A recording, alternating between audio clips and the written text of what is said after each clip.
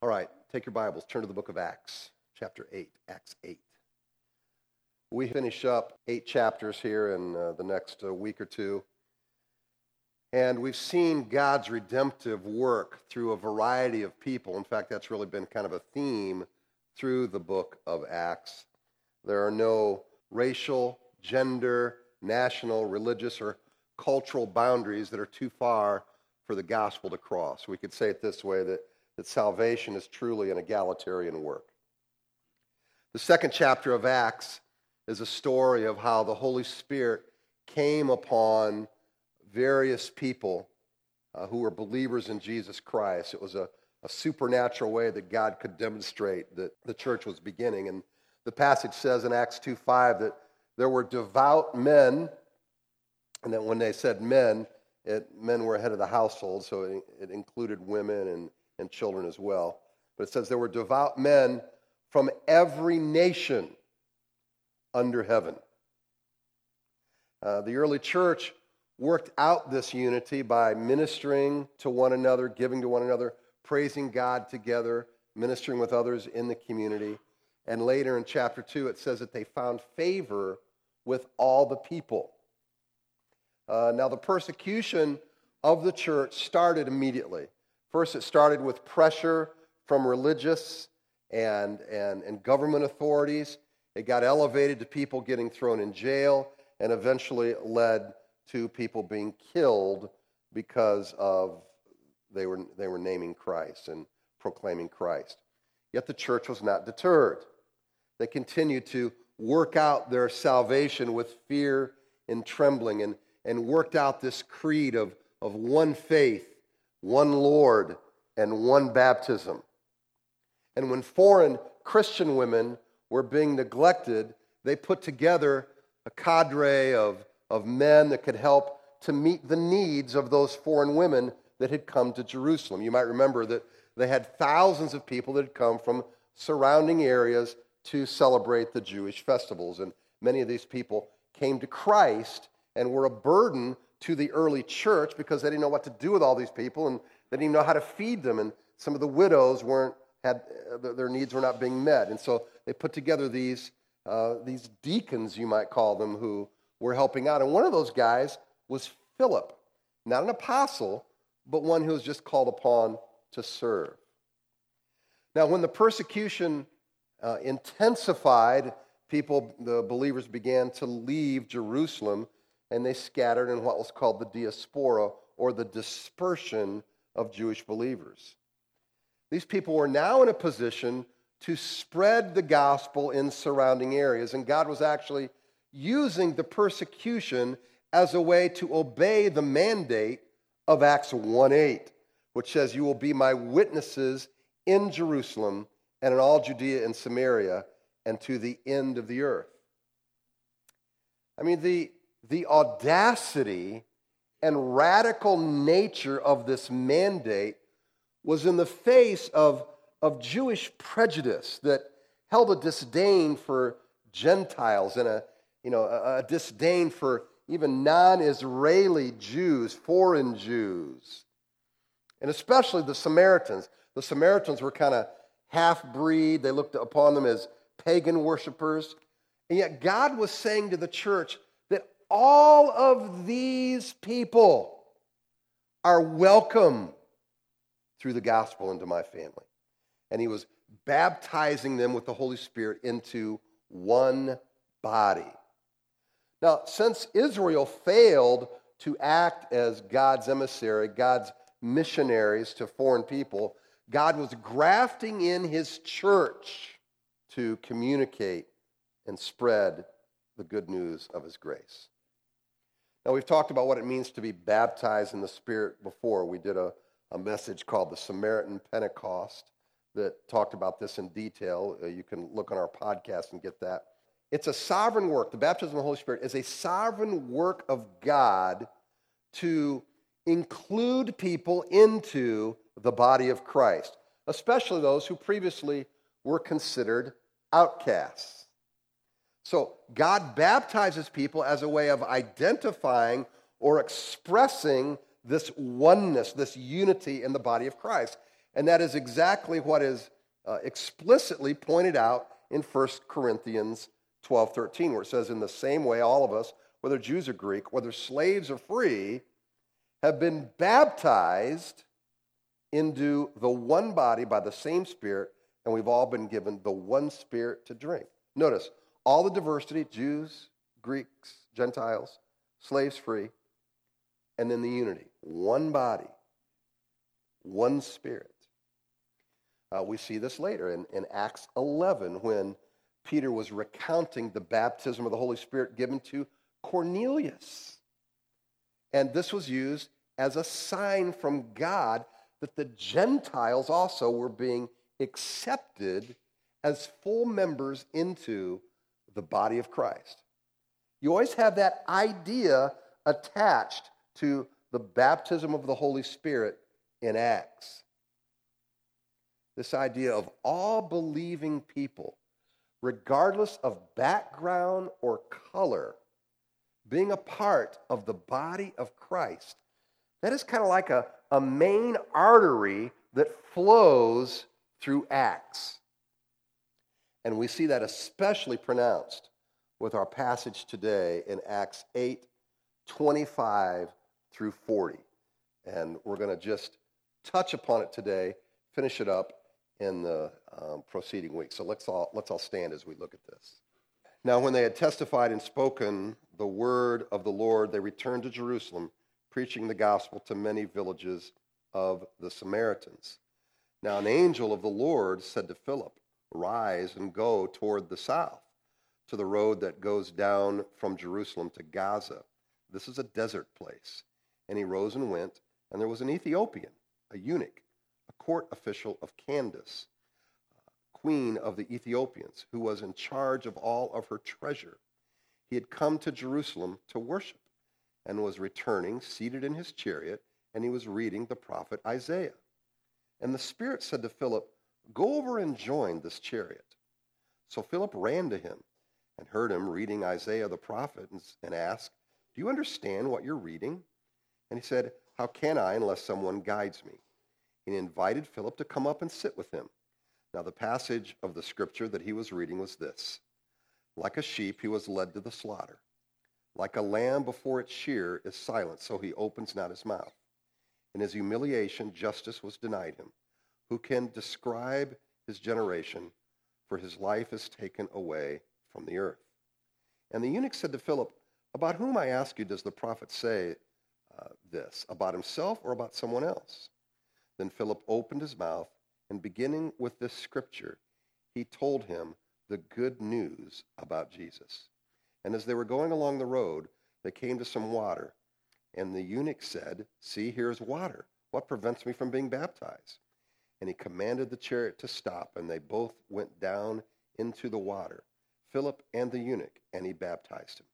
And when they came up out of the water, the Spirit of the Lord carried Philip away, and the eunuch saw him no more, and he went on his way rejoicing. But Philip found himself at Azotus, and as he passed through, he preached the gospel to all the towns until he came to Caesarea. Father, what a glorious story this is.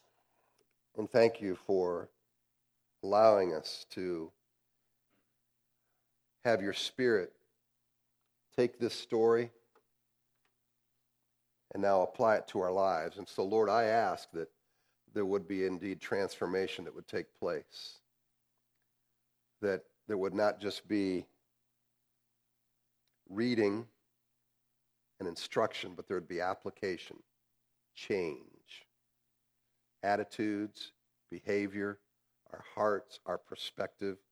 We lay it all before you. We give your Spirit carte blanche. Do whatever you want with us today. We ask this in Jesus' name. Amen. You may be seated. Now when they had testified and spoken the word of the Lord, they returned to Jerusalem, preaching the gospel to many villages of the Samaritans. Now an angel of the Lord said to Philip, "Rise and go toward the south, to the road that goes down from Jerusalem to Gaza. This is a desert place." I want us to notice that God is leading Philip, that God is orchestrating this work. An angel speaks to Philip. He tells him where he wants to go. Now we know that angels have never experienced salvation. Hebrews tells us this. Therefore, they can never bear witness to what it means to come to faith in Christ, to have the grace of God wash over us. But angels intervening like this reminds us that the gospel does not progress without God initiating the work, without God empowering the work. Both of those have to take place. Now, verse 25 tells us that Philip was already on the go and that God simply redirected him. They were already preaching in a populated area. And so we might say this, that guidance is more difficult when we're stopped on dead center or our gear shift is set in reverse. When we are serving, we are moving and we can be directed. It's actually a lot more difficult to steer a parked car than one that is running.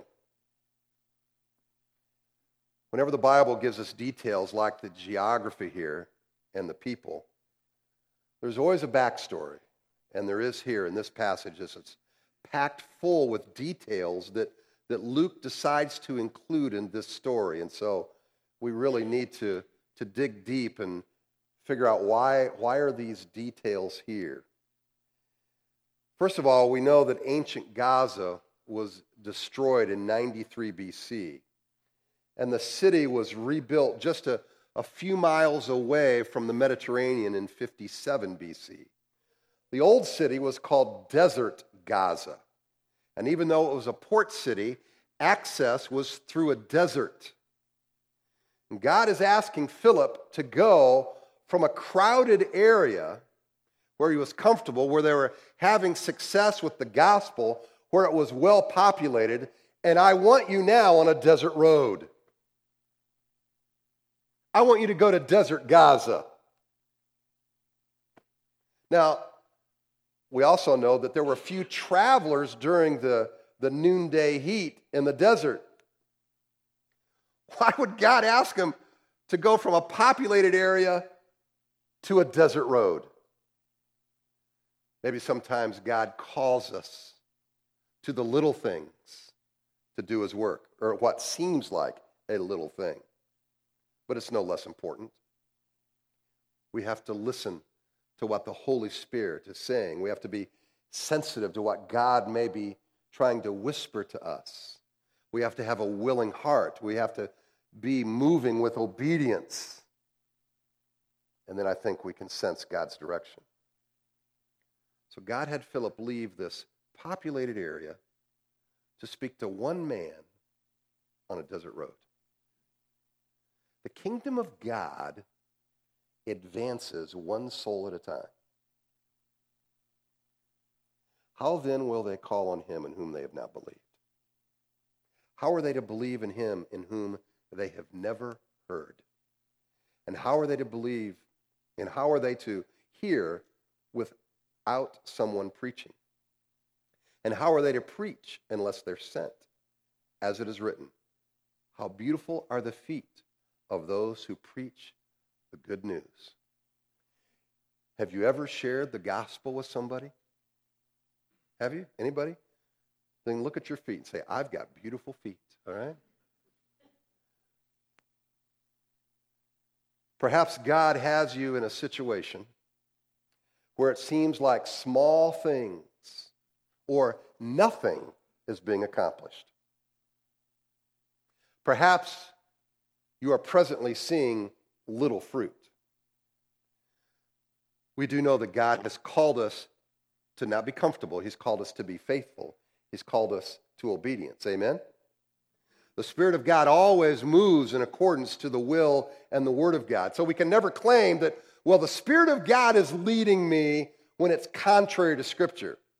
Whether it's, keeping a grudge, negating a vow, or causing division. When obedience is hard and God has you on a desert road, remember, for my thoughts are not your thoughts. Neither are your ways my ways, declares the Lord. For as the heavens are higher than the earth, so are my ways higher than your ways, and my thoughts than your thoughts. And he rose and went, and there was an Ethiopian, a eunuch, a court official of Candace, queen of the Ethiopians, who was in charge of all her treasure. He had come to Jerusalem to worship and was returning, seated in his chariot, and he was reading the prophet Isaiah. I love that there's no protest from Philip. It says, he arose and went. There was, hey, God, look at all these people. I've got all this success. Why would you move me? Maybe God has been speaking to your heart about something. Maybe the Holy Spirit has been whispering and you've been ignoring. Have you been putting off something that God has been just tapping at your heart and saying, hey, this is something I really want you to do, a place I really want you to go, a person I really want you to share with, or rise and go? We're given several facts about Philip's future traveling partner, I should say. He's an Ethiopian, a eunuch, a court official, a CFO, returning from worship from Jerusalem, reading Isaiah, and every one of these facts are important to our story. Now, normally we think of Ethiopia as a little country in Africa, but in the first century, it referred to all of Africa south of Egypt. So we are talking about a massive territory. Ethiopia was called the end of the earth by the Greeks and the Romans. Now think of this. So by Acts 8, we've already had a fulfillment of Acts 1:8 that said, be witnesses in Jerusalem and in all Judea and Samaria and to the end of the earth. Now we know that Ethiopians were dark-skinned.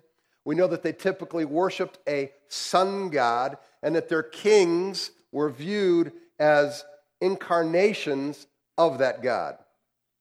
Now there's little evidence of specific racial prejudice toward the Ethiopians, but considering the Jewish prejudice of foreigners, we could probably include them in the mix as well as others. Even though they were friendly to Judaism, they were not natural-born Israelites. Now, a eunuch, for those who need an explanation, is a male who has no testicles, whether due to a birth defect or intentional removal. All men are presently cringing. In the ancient world, slaves were often castrated as boys in order to be used as keepers of the harem of the treasury. They could be trusted not to have sexual relations with the royal family. And so they were trustworthy and loyal. So widespread was their service to the treasury that the term eunuch basically became synonymous with treasurer. For our CCC treasurer, just remember that. Eunuch is synonymous with treasurer. Okay? Now, we know that that's probably not the case here, that it refers both to a physical eunuch and a treasurer, because both are used in this passage. And so we can say the Ethiopian was a eunuch by physical characteristics, and he was an official over the treasury. Now, why is that physical status important to the story? Because even though he traveled to Jerusalem to worship, even though he had an obvious interest in Judaism, he could never be fully accepted into Judaism because of his physical condition. Eunuchs could visit the temple, but they could not enter. We read in Deuteronomy 23:1, no one whose testicles are crushed or whose male organ is cut off shall enter the assembly of the Lord. The rabbis went so far as to state that a eunuch shouldn't even be considered a man. He was a second-class member of the religious community at best. And yet all that changed with the gospel. Here's God now saying, all are accepted on an equal basis. The kingdom of God was being composed of all classes, races, language, groups, nationalities.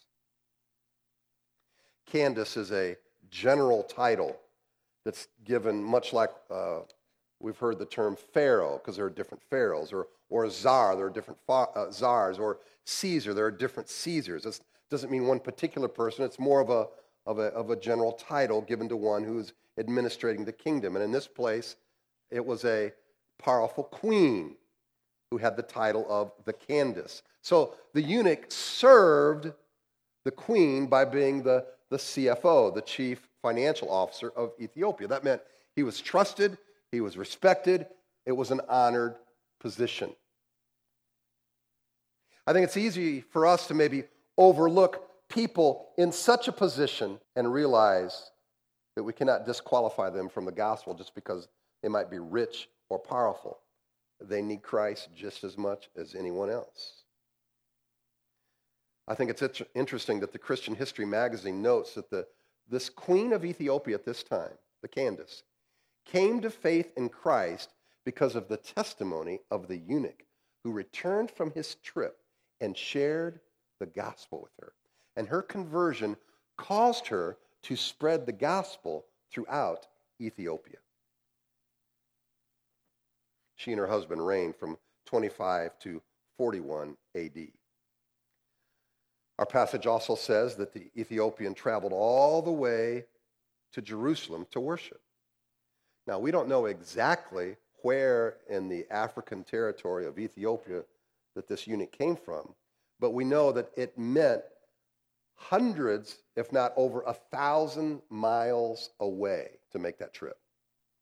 So to make such a trip to Jerusalem meant that this person was seriously interested or devoted to Judaism.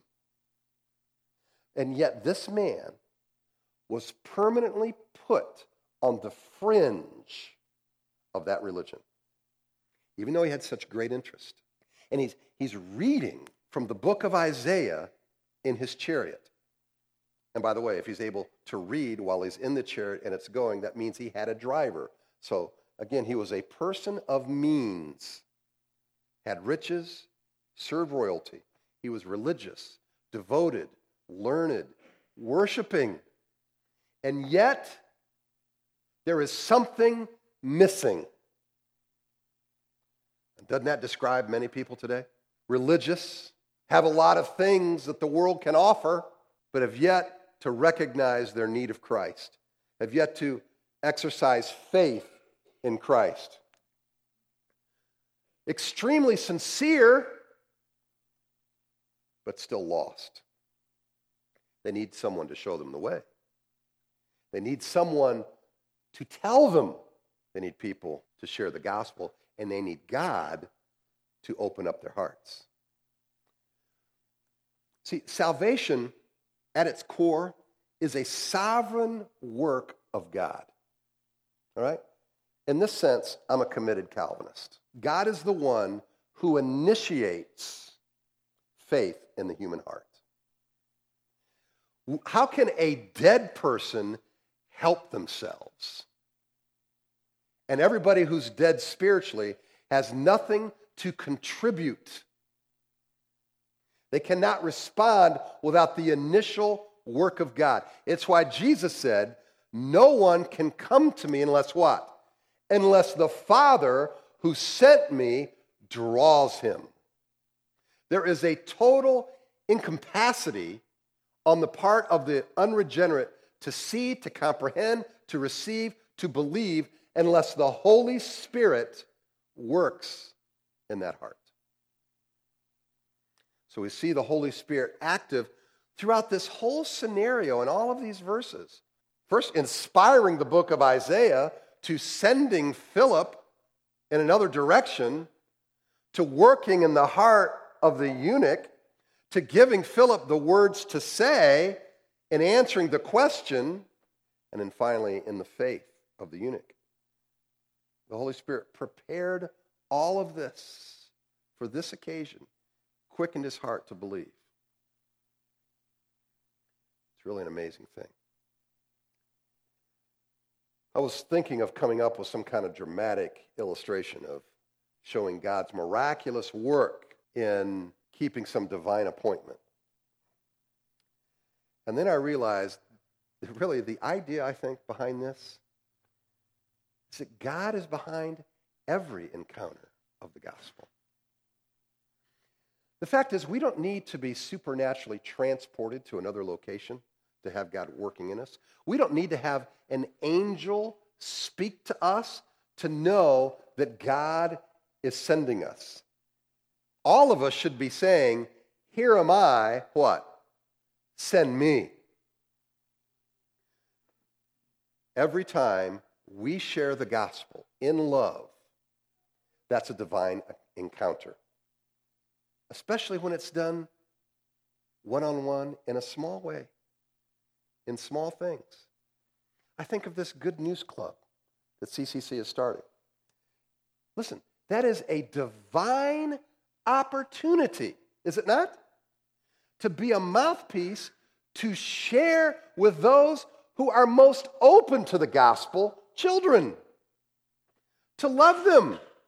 And do you know what takes place in heaven when that happens? You have angels who look down as the gospel is being communicated, and they are saying to one another, look at this. Get a load of what's happening here. Take a look at this. The gospel. And people responding. They look with amazement at that taking place.